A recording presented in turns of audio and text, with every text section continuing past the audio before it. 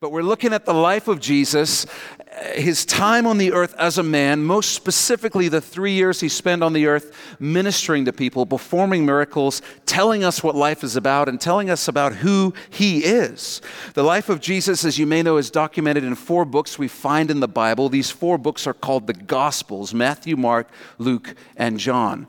Matthew, Mark, and John were 3 disciples who really did life with Jesus while he was teaching and ministering on the earth. Luke was a physician and also a historian who lived around the same time and wrote his gospel as a researched historical factual document on the life of Jesus. And so today we're going to be in chapter 19 of the Gospel of Luke. And I say this every week. You don't have to agree with what I say today. We're going to do our best to let the Bible say what it says, not what we want it to say. But if you don't like it, you don't think it's true for any reason, then I want to encourage you to pursue truth for yourself. Go read it, go research it, because if we're going to take truth seriously, we can't just dismiss it when we don't like the way it sounds or how it makes us feel. We have to be concerned with the question, is it true? That's what it means to be a genuine seeker. And we believe there's nothing more important in life than the truth. Nothing. Last week we saw a wonderful example of how we should respond to Jesus when we saw him heal a couple of blind men and saw at least one of them, whose name was Bartimaeus, leave everything and follow after Jesus, being full of joy over being made whole in body and in spirit. This week Jesus is going to encounter a wealthy man, much like he did a few weeks ago in the story of the rich young ruler. Only this time, the wealthy man is going to respond very, very differently. Today, we're going to see what it looks like when someone loves Jesus more than wealth, more than their stuff. So let's jump in. We're going to be in Luke 19. We'll begin in verse 1. It says, "Then Jesus entered and passed through Jericho." So now Jesus is leaving Jericho, the new Jericho, as we discussed last week, and heading toward Jerusalem for the feast of Passover, where he himself will be offered as the sacrifice for your sins and mine, the Lamb of God that was slain. Verse 2, "Now behold, there was a man named Zacchaeus, who was a chief tax collector," underline chief tax collector, "and he was rich," underline rich. In the original language, the name Zacchaeus means wee little man, as some of you may know. Not really, that's a song that we sung in church as small children, if you grew up with that. You may recall the Jews hated tax collectors. They were considered traitors, and it was widely held that they couldn't even go to heaven because even God hated tax collectors. So you have to remember back then, they didn't have the same reverence for tax officials that we have today. The reason being that tax collectors in Israel were all Jewish and had, in essence, sold out their own people to work as employees of the Roman Empire. And what the Romans did is they divided up the territory of Israel into local areas, bigger cities and regions, and then Jews could bid for the tax franchise for that area. And what you would do if you were granted the tax franchise is Rome would give you a figure, and they would say, you have to collect this much money from your region. And you can do the math however you want. You can divide that number up between all the people there. You can do it based on their income. You can collect a flat amount, a percentage, whatever you want to do. But here's the kicker. Only Rome and the person who owned that tax franchise knew what that figure was. And so that person, that tax collector, was free to tell people that they owed taxes to Rome to the tune of whatever amount he deemed necessary. And this meant that tax collectors could easily charge more than Rome was actually asking for and keep the difference. All Rome cared about is that they got their money, and they didn't have to deal with the Jewish people. There was some Jewish guy running a tax franchise who'd do that for them. So think with me and imagine if you owned the tax franchise for the Tri-Cities. Just think if all you did was tack on an extra $100 every year to everyone's property taxes. Can you imagine the amount of money that we're talking about that you would bring in every year? Now imagine if it was $200 or $300. So you see, when we say Zacchaeus was rich, we're talking about a level of wealth far more excessive than most of us grew up understanding when we were in the church. He's not just well off, he's one of the wealthiest men in the country because he's a chief tax collector. He even has other guys working underneath him. In verse 3, it says, and he sought to see who Jesus was. Underline that. He sought to see who Jesus was. And this is the key to everything. Because as messed up as he is, Zacchaeus is a true seeker. He doesn't have an agenda. He doesn't even have a question for Jesus. He just wants to know who Jesus is. This is one of the things about where we live that drives me absolutely crazy, is the number of people I bump into who will say, I'm a spiritual seeker. Oh yeah, I'm a seeker. I'm a pursuer of truth. But I find that the problem is most of the time they're not actually doing any seeking. Seeking is a verb. They're just waiting around for bits of philosophy that confirm what they would like to believe is true. But they're not actually seeking the truth. They're not actually doing anything because they're not really prepared to respond to what they might find. Zacchaeus, you see, he was for real. He was a real seeker. He had no agenda. He just wanted to know who Jesus was. He sought to see who Jesus was, and it says, but could not because of the crowd, for he was of short stature. Here's the deal. He's short, he can't see over the crowd, and quite frankly, no one's going to let him through because they all hate his guts. So he ran ahead and climbed up into a sycamore tree to see him, to see Jesus, for he was going to pass that way. And when Jesus came to the place, he looked up and saw him and said to him, Zacchaeus, make haste, just means hurry, and come down, for, and then underline this, today I must stay at your house. So he made haste, underline, he made haste, he hurried and came down and received him joyfully. Underline, received him joyfully. But when they saw it, the crowd, they all complained, saying, he's gone to be a guest with a man who's a sinner. Then Zacchaeus stood and said to the Lord, look, Lord, I give half of my goods to the poor, and if I've taken anything from anyone by false accusation, I restore fourfold. And Jesus said to him, today salvation has come to this house because he also is a son of Abraham. Underline, son of Abraham. For the Son of Man has come to seek and to save that which was lost. So let's unpack this, because there's some wonderful things for us to take note of in Zacchaeus' response to Jesus. And I love the fact that I could just say that, because Zacchaeus is somebody who was hated and despised by pretty much everyone around him. They didn't even think he could ever get to heaven. And yet here he is in our Bibles as an example of how we should respond to Jesus. I just love the way the Lord works. I love what he does with individual lives. There's nobody like him. In verse 5, Jesus gives the wonderful invitation, Zacchaeus, make haste and come down, for today I must stay at your house. And you want to make a note of this in your Bibles. The word that's translated stay is really the word abide. That's what it is in the original language. It means to remain, not to depart, to continue to be present, to be held, kept continually. To remain as one in reference to a state or condition. You see, it's very different to what many of us were taught in Sunday school if you grew up in the church. We were taught Jesus just wanted to come over for a meal, come over for tea.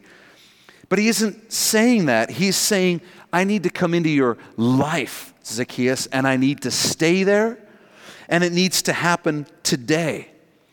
And despite the fact this is the only interaction Zacchaeus has ever had with Jesus, his spirit is so moved by Jesus that he recognizes somehow in the depths of his spirit that this Jesus is someone he absolutely must say yes to, or he'll regret it for the rest of his life. Make a note of this on your outlines. Jesus tells Zacchaeus he must be invited into his life today. He tells him he must be invited into his life today. Pick up on that word today. Jesus himself is telling Zacchaeus, Zacchaeus, this matter is urgent. You must respond right now. Do you remember what we talked about last week? Jesus healed blind Bartimaeus in part because he wouldn't stop calling out to Jesus, even when the crowd told him to shut up. We now know that that was the only opportunity Bartimaeus would have to be healed by Jesus. Jesus would never again walk that way, past that road again. He'd be crucified, would raise from the dead, and would return to heaven. He wouldn't walk that way again. It was his only chance. And this is Zacchaeus' moment, and Jesus knows it. He's never going to pass this way again. And so he says to Zacchaeus, this is your moment. You must respond right now. And last week we made the point that we must respond when we sense Jesus pulling on our hearts, calling us to him, calling us to respond, because we don't know if we'll ever get another chance. We don't know. That's a precious moment. Remember what we read today. If you'll hear his voice, do not harden your hearts. Zacchaeus doesn't stay up in the tree and say, give me a minute, Jesus, to process all this. I need to think about what having you come into my life will cost me. I need to decide if I'm ready or not. I need to weigh this. He's so thrilled, he's so glad that Jesus wants to come into his life that he responds immediately without any thought toward what it may cost him. It's simply not part of what he's considering. And that's because when you recognize who Jesus really is, when your eyes are open to who he is, the cost becomes irrelevant. Whatever it is, he's worth it. Whatever it is, it's a price you'd pay 1,000 times over because Jesus is just that good. He's just that good. Take a look at verse 7 again, and I want to point something out. While we're here, I want to point out that Zacchaeus was clearly interested in giving his life over to Jesus, inviting him in.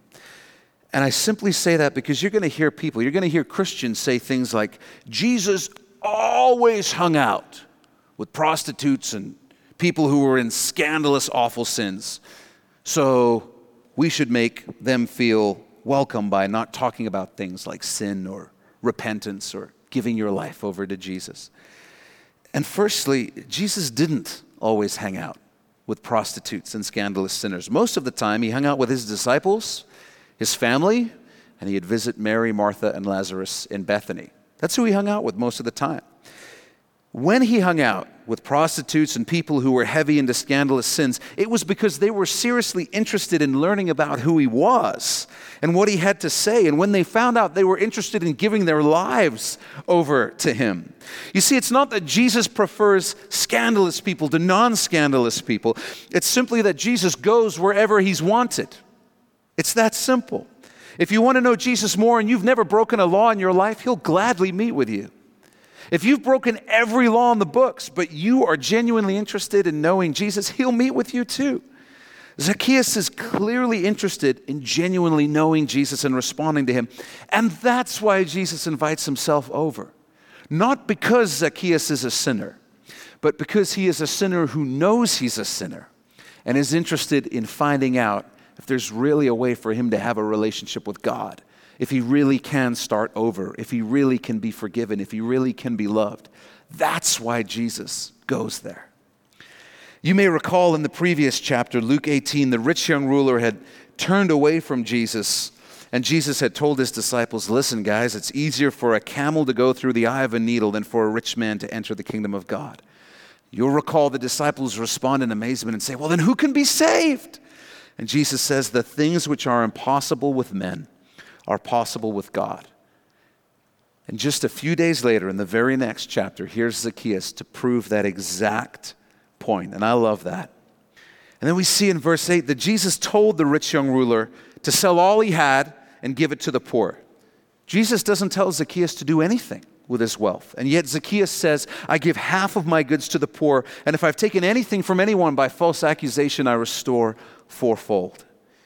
You see, in Zacchaeus' life, wealth wasn't going to get between him and a relationship with Jesus. So Jesus doesn't need to deal with that issue. In the rich young ruler's life, wealth was always going to be more of a priority than a relationship with Jesus. So Jesus had to try and break him of that. It's not money that's evil, it's the love of money that's evil. It's not wealth that's wrong. It's trusting in wealth that's wrong. You see, Zacchaeus loved and trusted Jesus more than he loved and trusted money. And it's easy when we hear something like this to think, oh, that doesn't apply to me because I'm not rich. Well, two quick things. You're in the wealthiest 1% of people on the planet. Everyone in this room. You're in the wealthiest 1% of people on the planet. And it's just as easy for any of us to obsess over and trust in money like the rich young ruler did. Even if you consider yourself poor, it's just as easy to obsess over money because when you don't have it, you get to the place where you think, if I just had more of it, all my problems would be solved. I don't need God. God's not the answer to my problems. What I need is money. And if I had money, then everything would be better in my life. Just as easy to obsess over money. But secondly, there's a principle revealed here that I think is worth mentioning. It's this. We don't all struggle with the same sins and temptations. Zacchaeus didn't have the same issues with wealth that the rich young ruler did. And we've all got different issues, different sins, different temptations we struggle with. And make a note of this. So God's work of sanctification in our lives is individual. It's individual. And if you don't know what sanctification is simply the process every believer goes through from the moment we give our lives to Jesus to the moment we arrive in His presence. It's the process of the Holy Spirit working in our lives to make us more like Jesus. That's called sanctification. And that process looks different in every single one of our lives. This means that the Lord may ask you to do something radical in your life that He won't ask the person sitting next to you in church today to do, because it's not an issue for them. There's no wisdom in comparing our walk with Jesus to somebody else's, because we're different, we're individuals.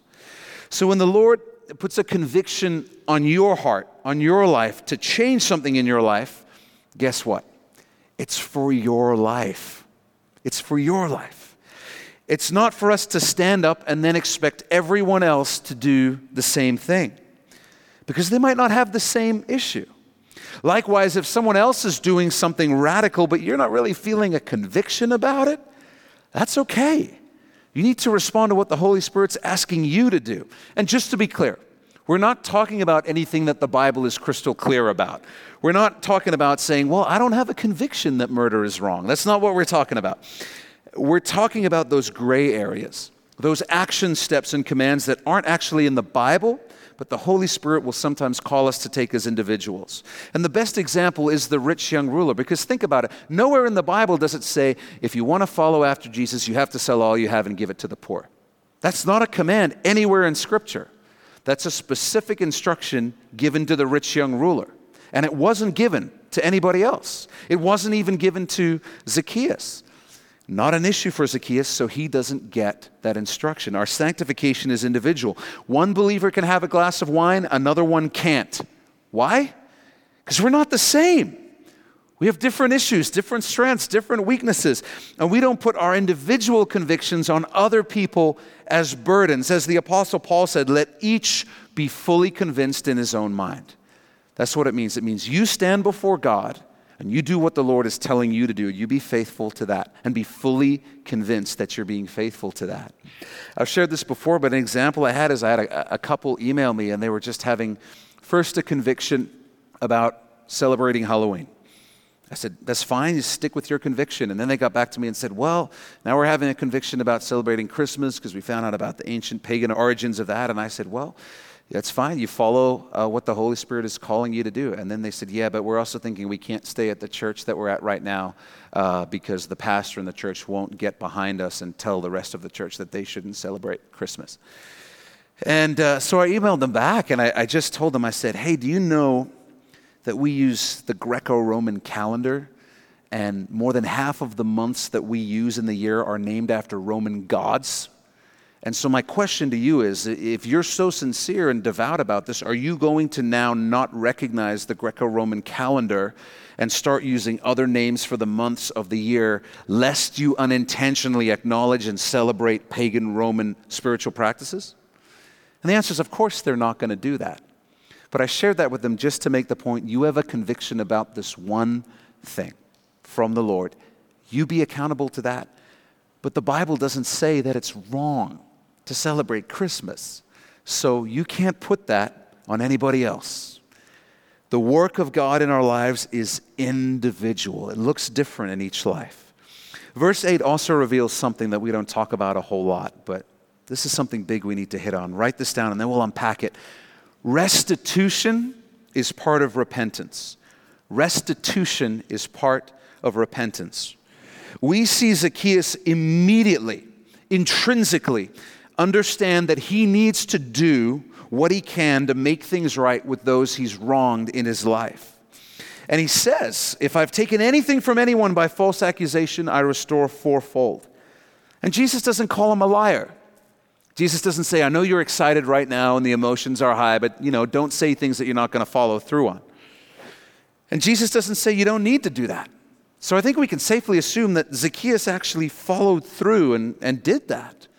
Can you imagine how awkward that must have been for him to go individually and knock on doors and say, hey, friend, so I've been ripping you off for the past 8 years, overcharging you and stealing from you, and I'm here to pay you back fourfold. Do you have any idea how many people would have just slammed the door in his face? How many people would have spat at him and then slammed the door in his face? It would not have been easy, but it was necessary. It was necessary for Zacchaeus, and I would suggest that it's necessary for us. I would suggest that's what the Lord's saying to us today. Here's why. Make some notes here on your outline. We're going to go through 4 reasons. Sin always has power when it's kept hidden. Write that down. Sin always has power when it's kept hidden and in the dark. It has the power to shame us and to overwhelm us with guilt. When we bring our sin into the light and confess, yes, I did this, it was wrong, I'm sorry, sin loses its power and we gain greater freedom. That's why even the 12-step program for any addiction includes steps where you get everything out in confession, and then you do your best to make amends with those you've wronged. That means calling people who live in places far away from you that you wronged 17 years ago, but you still remember it. And do you know why they do that in the 12-step program? They do it because those things that aren't dealt with, that aren't confessed, generate shame and shame and guilt drive addicts back to their addiction, back to drinking, back to drugs, the shame and the guilt. But when that's pulled out, and you say, I did this, and people know, and you realize that the world doesn't end, that people still love you, that God still loves you, man, that stuff loses its power. The law only required fourfold restitution when an animal was stolen and killed. So Zacchaeus, what he's doing is, under the law, he's judging himself as the lowest form of thief that there is. He's just so happy to be forgiven by Jesus that he's able to be honest about how much he needs to be forgiven from. And that's why he's so overwhelmed. He has this view of himself that's accurate. He's not in denial thinking he's a good man. He's like, I know I've been a piece of trash, wronging people for years. And so when Jesus says, hey, you're forgiven. I want to come into your life. He's just so overwhelmed with gratitude by that he's driven to action. Secondly, being confronted with the fallout of our sin exposes the deception that we're not hurting anybody. Being confronted with the fallout of our sin exposes the deception that we're not hurting anybody. Man, is that one of the great deceptions that we deceive ourselves with when it comes to sin. I'm not hurting anybody. This is just me. This is just me doing something wrong. It doesn't affect anyone else. When we have to confess our sin to somebody else or go make amends, we're reminded, hey, there's a fallout to sin. It affects other people. And you tend to remember that the next time you're tempted. And there's not that deception anymore that no one is being hurt. Guys, let me give one really specific example. Some of you will not like me for doing this. If you're a guy and you have accountability software on your computer to keep you from looking at things online that you shouldn't look at. Most common attitude that I run into among men is like, yeah, I've got accountability partners who are my bros. Why isn't it your wife? And you know what the number one reason is? We don't want to deal with the fallout of our sin if we get caught. Sometimes the very best thing that we can do is be confronted with what our sin actually does. And if you're a guy that's struggling with that, I would encourage you to make your wife your accountability partner that gets your reports. Because when you have to look into her face when she's crying over what you've done, that's going to have an impact on you, and you're not going to be able to pretend that this doesn't have a price to it. It's part of the reason for confession. Thirdly, confessing and taking responsibility for our sins reveals we're more concerned about being right with the Lord than escaping the consequences of our sins. We're more concerned about being right with the Lord than escaping the consequences of our sins. I won't name the person, but there's a celebrity who had a very sort of public turned to Christ and is now very public about his faith, but there's something highly criminal in his past that he's never fully answered or explained or confessed to.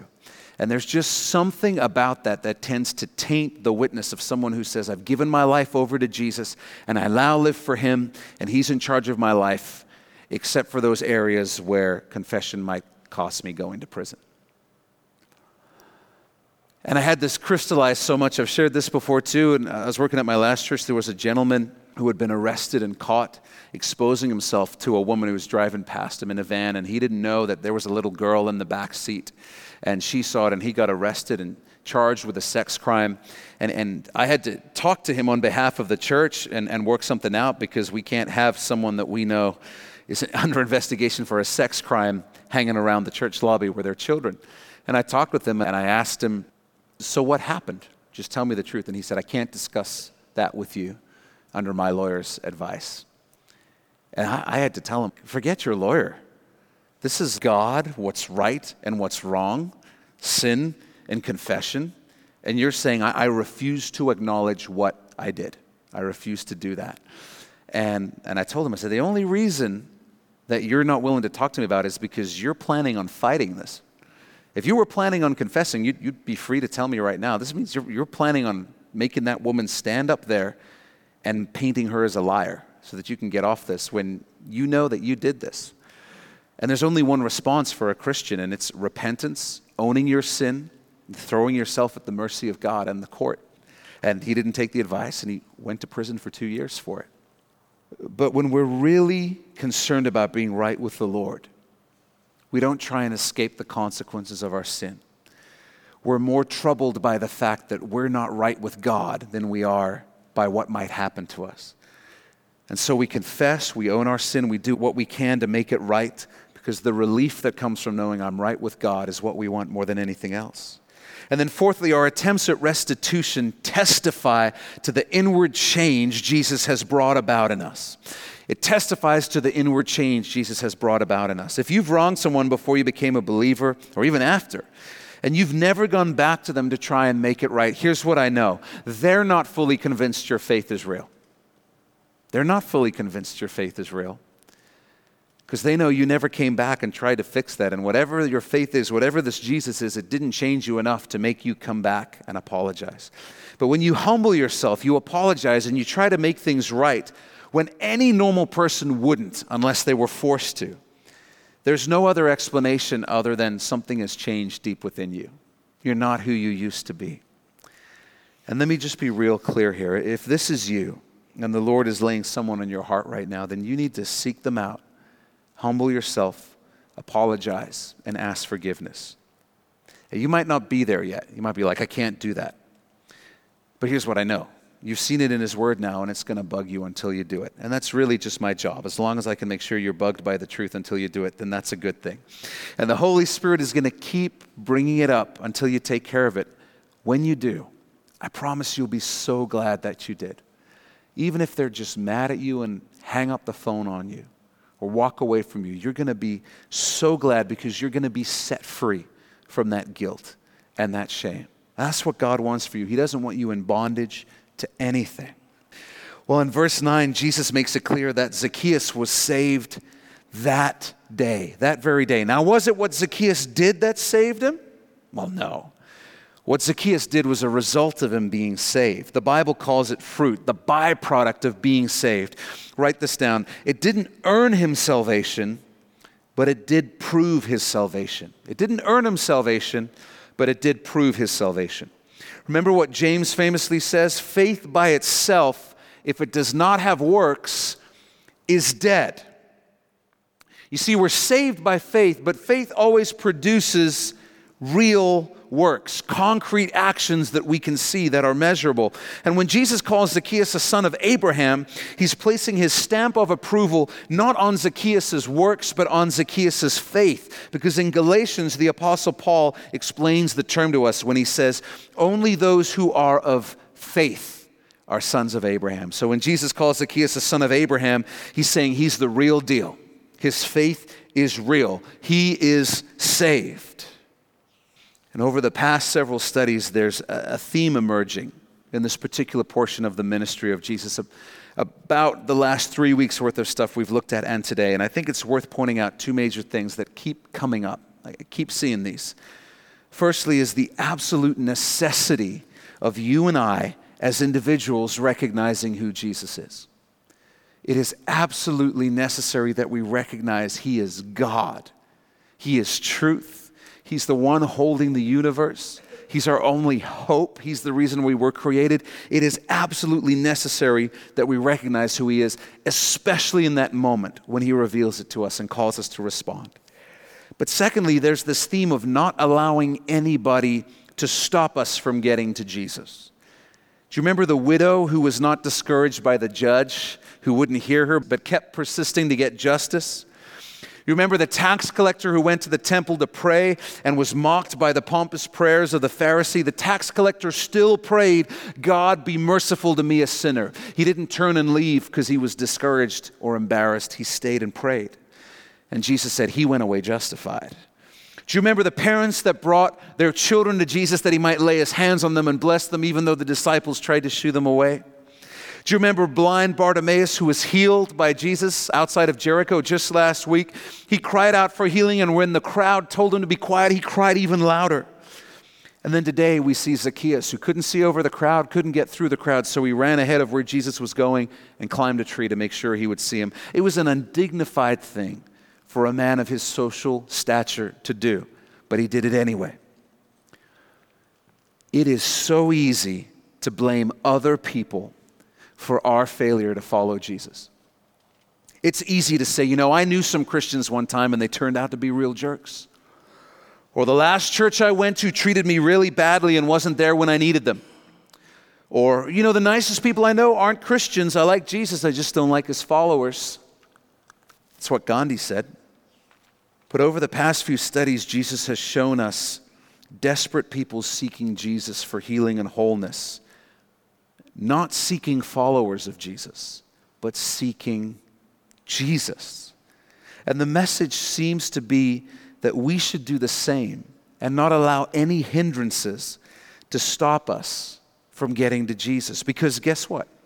Wherever you go in the world, there's this amazing phenomenon that takes place. Whatever church you go to, you will find that it is made up of people. Every culture, every language, every nation, the church is made up of people. And wherever there are people, there will be people with issues. Anywhere you go, just like you've got issues.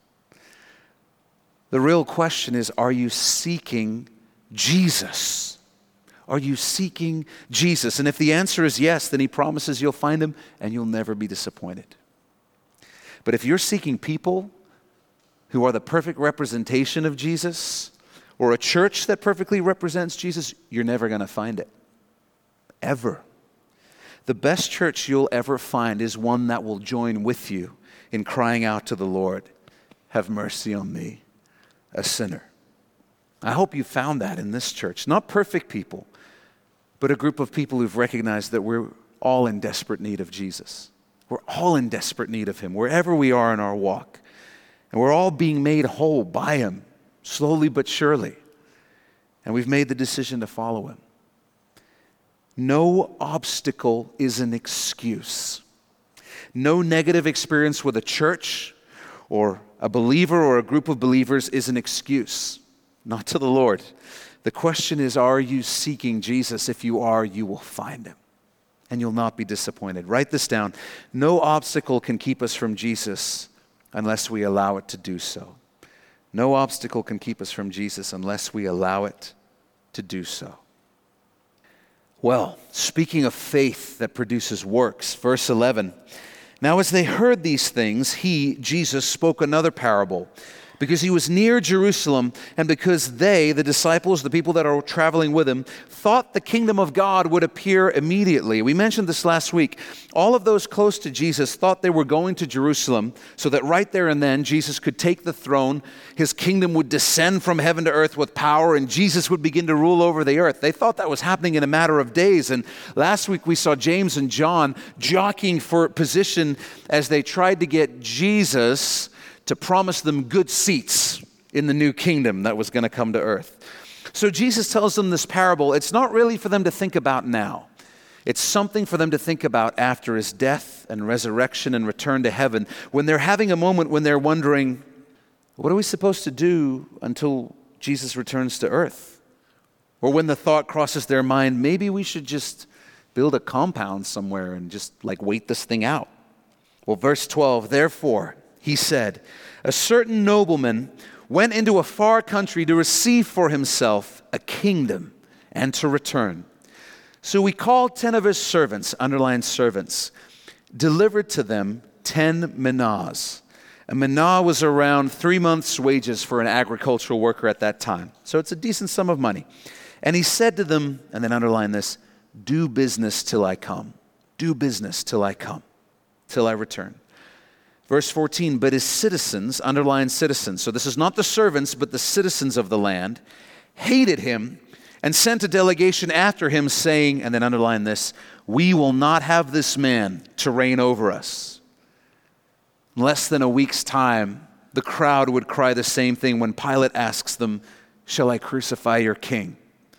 They will reply, we will have no king, but Caesar will not have this man reign over us.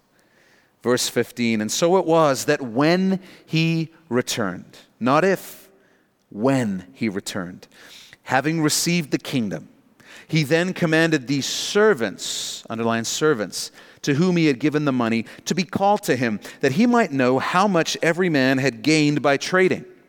Then came the first, saying, Master, your mina has earned 10 minas. And he said to him, well done, good servant, because you were faithful in a very little, underline faithful in a very little, have authority over 10 cities, underline 10 cities.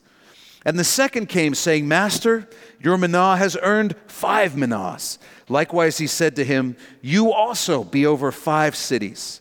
Then another came, saying, Master, here is your mina, which I have, underlined, kept put away in a handkerchief. For I feared you, because you are an austere man. That means a harsh man. You collect what you did not deposit and reap what you did not sow. And he, the master, said to him, out of your own mouth I will judge you, you wicked servant. Underline wicked. You knew that I was an austere man, collecting what I did not deposit and reaping what I did not sow. Why then did you not put my money in the bank, that at my coming I might have collected it with interest? You see, the Lord is not harsh, but this man was claiming that as his excuse. So the nobleman says, well, then I'll judge you based on your own logic. Let's assume that I am a harsh man. If you really were afraid of me, you wouldn't have dared to come before me without having at least earned interest. If you were really afraid of me but were too lazy to work, you would have at least put it in the bank so that there would be interest. Verse 24, and he, the master, said to those who stood by, take the mina from him and give it to one who has 10 minas. But they said to him, Master, he has 10 minas. What about equality? They complain. Verse 26, for I say to you that to everyone who has will be given more. And from him who does not have, even what he has will be taken away from him. Who said I would distribute rewards equally? Verse 27, but bring here those enemies, underline enemies of mine, who did not want me to reign over them, and slay them before me. When he had said this, he went on ahead, going up to Jerusalem. So let's break this down and see what the Lord wants to say to us, his disciples, through this teaching. So fairly obviously, the nobleman, the master, is Jesus. And he wasn't going to Jerusalem to receive a kingdom. He would in fact be leaving the earth to receive his kingdom. And we will indeed return with him in the future when he brings that kingdom to the earth for what's known as the millennium, 1,000 years when Jesus will reign on the earth and we will reign with him. The servants are believers and the citizens of the land are non-believers. You might remember in Revelation they're called earth dwellers. Here they're those who belong to the world. They don't belong to Jesus. They don't want to be ruled by Jesus. They don't want to serve Jesus. The servants are those who've chosen to serve Jesus, and the citizens are those who've chosen to reject him, saying, we'll not have this man reign over us. And as we see at the very end of the parable, it's useless to make an enemy of the King of Kings. There's no way around the fact that the end of all who reject Jesus is destruction. There's no way around that. A lot of people confuse this parable with the parable of the talents in Matthew 25, but there's a key difference. In the parable of the talents, the servants receive differing amounts of money.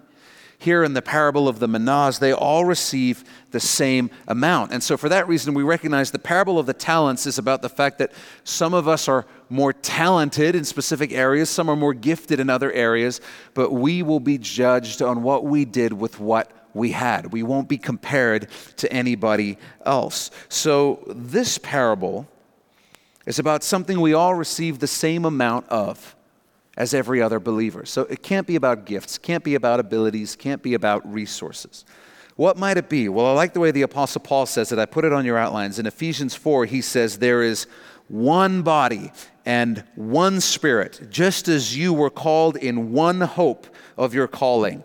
One Lord, one faith, one baptism, one God and Father of all, who is above all and through all and in you all. You see, we've all been saved by the same gospel through the same God who dwells in each of us in the form of the same Holy Spirit. So this parable is about what we do in this life with the gift of our salvation, with the gift of our faith, the gift of our faith.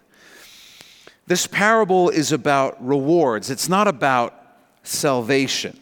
It's not about whether or not you can lose your salvation. It's about what the Lord expects us to be doing with our lives once we give our lives to Him, while we wait and long for His coming. You're saved, but what are you going to do with the faith you've been given? What are you going to do with the new life you've been given? And what does He say to us, His servants, in verse 13? He says, do business till I come. Do business till I come. I love that. This is why we don't build a compound. This is why the goal of our life is not to accumulate enough money that we can drop out of life and go live somewhere remote and beautiful and not have to deal with anybody. As wonderful as that sounds, we have a master who said, do business till I come. When Jesus comes for His church, He doesn't want to find us staring up to the sky. He wants to find us doing the work of a servant, His servant. In Acts 1, it describes Jesus' ascension. This is the moment where at the end of His ministry, Jesus returns to heaven. And just let me read it to you in Acts 1. It says, while they watched, the disciples, He was taken up, and a cloud received Him out of their sight.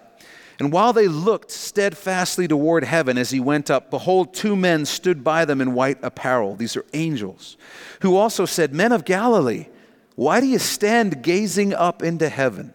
This same Jesus who was taken up from you into heaven will so come in like manner as you saw Him go into heaven.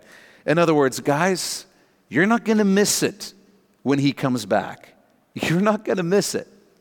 In the meantime, you've got work to do. Stop looking at the clouds. And in verse 15, we're reminded of a point that's simple but worth mentioning. Jesus is coming back. He's coming back. It's not an if, it's a when. And He wants His servants to know that. And nobody is going to miss it when His kingdom comes. No one on the earth is going to miss it, because according to this parable, when His kingdom comes, there's going to be significant rewards for His servants, like ruling over cities. Literally, we're going to rule and reign with Him when He sets up His kingdom on the earth. So that's going to be something that we're going to notice. We're going to notice when all authority on earth is transferred from a political system into the hands of redeemed believers. And I think we're also going to notice when Jesus' enemies are completely destroyed. I think we're going to notice that. Have those things happened? They have not happened. When you look around you, are those things happening? No, they're not happening. We're not experiencing a wave of political powers being toppled so that righteous believers are now ruling over countries and cities. That's not happening. So when you hear a teaching that claims that the kingdom of God is actively coming to earth right now, you need to know that's not true. The kingdom coming will be a dramatic, earth-altering, unmistakable event. No one's going to be confused about what is happening when the kingdom comes. But the idea that the kingdom is coming right now, let me just be honest, requires you to basically ignore everything that's happening in the world and the general disastrous direction that the world is moving in more and more rapidly every day. When the kingdom comes, no one's going to be confused about it. In verse 17, Jesus commends the first servant, and I really want us to catch the contrast Jesus wants us to see. Check it out. It says, "Well done, good servant, because you were faithful in a very little." I had you underline faithful in a very little. "Have authority over 10 cities, underline 10 cities. Here's the idea. When the rewards of the millennium, the rewards of eternity are revealed and handed out, we're all going to go, what? I get that for my life? Like my little life? Like what I did? The rewards are going to be so glorious, so mind-blowing, that even those precious saints who were murdered for their faith in Jesus are going to say, wow, I get that just for dying for you. Just for dying for you? It really will be that amazing. And Jesus wants us to know, brothers, sisters, if you could see the rewards I have planned for you, you would never again have the thought, wow, he's asking a lot. You would never again think to yourself, man, that's a big sacrifice the Lord is asking of me. We're called to live our lives in such a way that we too might one day hear the Master say, "Well done, good servant, because you were faithful in a very little, have authority over 10 cities." Write this down. All the sacrifices we make to follow Jesus will seem very little when our eternal rewards are revealed. They'll seem very little when our eternal rewards are revealed. And then there's the one servant. He's a servant, so we know he's still saved. And he comes to the nobleman and says, "Hey, I know you're a harsh man. I was afraid of you. That's why I hid my manna away and did nothing with it, hid my faith away." To that servant, the nobleman says, "You're full of it. You're full of it. If you were really afraid of me, you would have put it in a bank where it could at least accumulate interest." You see, there's a discrepancy between what you're doing and what you're claiming. So the question is, what's the real reason the servant did nothing with his manna? Well, I think it's left intentionally vague on purpose by the Holy Spirit so that we can put our own preferred excuses in there and have it revealed that they're not valid. Don't think the Master's really returning one day? He will. Don't think there'll really be rewards handed out one day? There will. Don't think you'll care about those rewards? You will. Over the last few weeks, we've heard Jesus explain to his disciples that everyone who places their faith in Jesus is saved the same way, going to the same heaven, and yet in eternity, in the millennium, in that heaven, the rewards that are handed out will not be the same. Everyone will not be equal in heaven. Those rewards are going to be based on how faithful we were with the gift of faith that we received from the Lord, what we did with it. You know, we're really going to stand before the Lord one day. There's not going to be the big video screen. It's not going to be a shame thing. I think it's going to be a one-on-one conversation where Jesus is just going to say, hey, let's have a conversation. Tell me about your life. Tell me what you did. Tell me what you did with the new life I gave you, the faith that I gave you. And yes, our salvation will be secure, but what happens in that conversation will determine the rewards we receive. And so we have to evaluate our lives and ask questions like, what are we doing with the things that we've all received? We've all received a measure of time, 24 hours in a day, and some of us have more demanding jobs than others, but the question is going to be, what do we do with our time? What did we do with our energy? And please hear me, this doesn't mean that you need to go work yourself to death, go stand with a sandwich board draped over your body that the end is near on the corner of the road and be miserable. No. Sometimes it means resting, but here's the point. When we rest, it should be because we believe that's what the Lord wants us to do at that moment. When we work, it should be because that's what we believe the Lord wants us to do at that moment. The question is, am I managing my days with the Lord in mind, with what He would want me to do? Who's the God of my daily activities, God or me?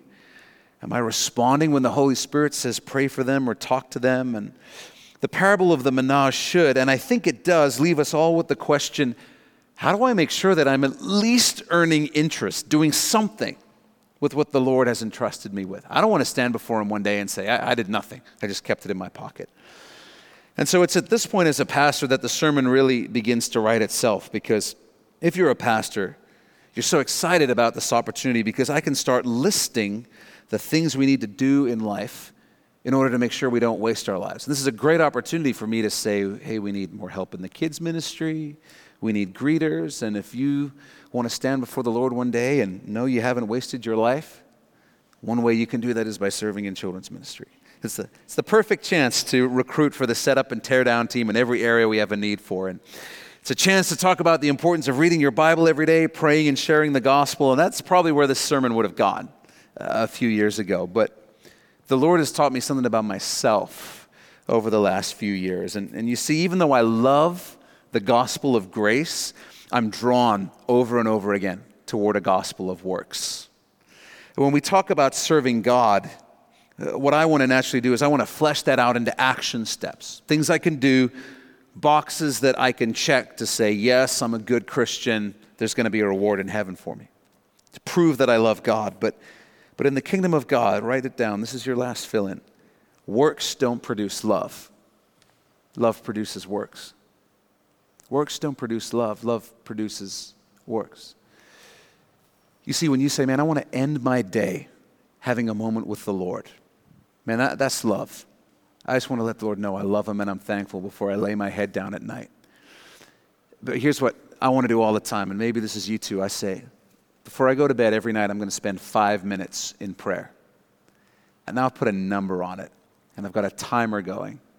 And that's not what you do with people that you love. You don't sit down with the person you love and say, hey, I just wanted to chat with you for 10 minutes. And the clock starts going. You don't do that because that's not love. That's works. And when Jesus says to Zacchaeus, I must abide with you, he gave us a huge clue because he sends us and directs our minds to the passage in Scripture where that word abide appears more than it does anywhere else in the Bible. And it's John chapter 14, where Jesus says things like, abide in me and I in you. As the branch cannot bear fruit of itself unless it abides in the vine, neither can you bear fruit unless you abide in me. I'm the vine, you are the branches. He who abides in me and I in him bears much fruit. For without me you can do nothing. As the Father loved me, I also have loved you. Abide in my love. These things I've spoken to you that my joy may remain in you and that your joy may be full. Just again and again and again, Jesus is saying, abide, abide, abide. And he says, you can't do anything apart from me. You can't do anything good apart from me. So God has set up our relationship with him so that our good works are fruit. They're the byproduct of our relationship with him, our love for him. And without that relationship, without that love, we can't produce the fruit. We can't produce the works. We know the Bible says this. We know that Galatians describes good works as the fruit of the Spirit, not the work of the Spirit. And we know that when Jesus was asked, what's the most important commandment? He himself said, love the Lord your God with all your heart, with all your soul, with all your strength, and with all your mind. There's only one thing that we're ultimately called to work at. One thing that we're called to be great at. It's loving God. That's it. Everything else is fruit. Everything else is a byproduct. The people in this church who serve faithfully and joyfully don't do it because I preached a great message about serving. And it was just so convicting that they're still under its effect, and that's why they show up to serve. They don't serve because they're scared that the master is returning and he's a harsh man. They do it because in some way they're abiding in a relationship with Jesus, and the result of that is a heart that loves the church, that loves the people of the church and wants to bless them. It's fruit. And so I don't want to stand here and tell you to put your time, energy, and discipline into a list of things that you can check off to make sure that you're producing fruit so you don't waste your life. I just want to repeat the words of Jesus about what is most important in life. Love the Lord your God with all your heart with all your soul, with all your strength, and with all your mind. That's it. Everything else is fruit. That's why it was famously said, love God and do whatever you want. Because if you love God, what you do will be good. It'll be righteous. Love God. Love Him. I'm going to wrap up with this. And let's be great at loving God. Let's be great at relating to Him, at talking with Him. When there's an opportunity to worship Him and thank Him, let's take it, not out of legalism, not so we can check the box, I worshiped sincerely at church, but because we love Him. And that's what we do, because we love Him. We don't take communion out of empty ritual. We take it because we love Him. We want to be connected to Him. We want to be great at praising Him, great at listening to Him, great at sharing with Him. Let's be great at that, at pressing into a relationship with God. Everything else will follow that. Everything else. If there's any area of your life where you're struggling, if it's your marriage, if it's a relationship, if it's work, press into God and focus on loving God, and it will affect whatever it is that you're dealing with. I promise, that's how it works. God's built it to work that way.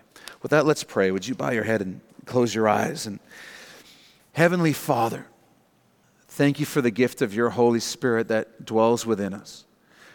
We know that the purpose of your Spirit working in us is to point us and lead us to Jesus again and again and again. And that Jesus, you lead us to the Father again and again and again. So Father, I pray for any of us for whom our faith may have become an empty ritual, a series of boxes that we check to feel like our faith is real. Lord, we want to know that our faith is real because of the relationship we have with you. We have a God who listens when we speak. We have a God who talks back to us. We have a friend who sticks closer than a brother. Father, more than any works we could do, at the end of our life, what we would most want to hear from you is that we loved you. We loved you. And we were great at loving you. So we ask that you would help us to do that, to stir our passion for you all over again, to renew it, Lord God, that we would just be awed by what you do in us, what you've done in each of us, Lord. That you take the worst of the worst, the lowest of sinners, and you turn them into examples of your righteousness, your kindness, your goodness. Thank you for the work that you've done in us and the work that you're doing in us, and the fact that you've promised you'll finish what you started. Help us to take this coming time and just love you and just enjoy you, God. And enjoy the relationship we have with you. What a high privilege, what a high calling, Lord. We love you, God. Well, thanks for taking this time to listen and be in the Word of God with us. If you've never given your life to Jesus, then you need to go to our website, mynewhope.ca, right now. When you get there, you'll see a graphic on our homepage that says The Gospel. Click on that and you'll be able to watch a short video where we share the best news you'll ever hear in your life. It's more important than whatever else you're doing right now. So stop whatever else you're doing, go to mynewhope.ca and click on The Gospel. If God has blessed you through this message, we'd love to hear about it. Shoot us an email at info@mynewhope.ca and let us know how God has impacted your life through His Word. If you're in the greater Vancouver area, I want to invite you personally to come and be a part of New Hope Church. We believe God is doing something real special as we grow together in our faith and love for Jesus, and we would love you to be a part of it.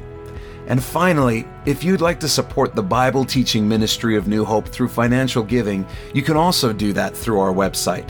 Just go to mynewhope.ca/give. Thanks again for listening. Thanks for being in the Word of God with us. And always remember, God is with you.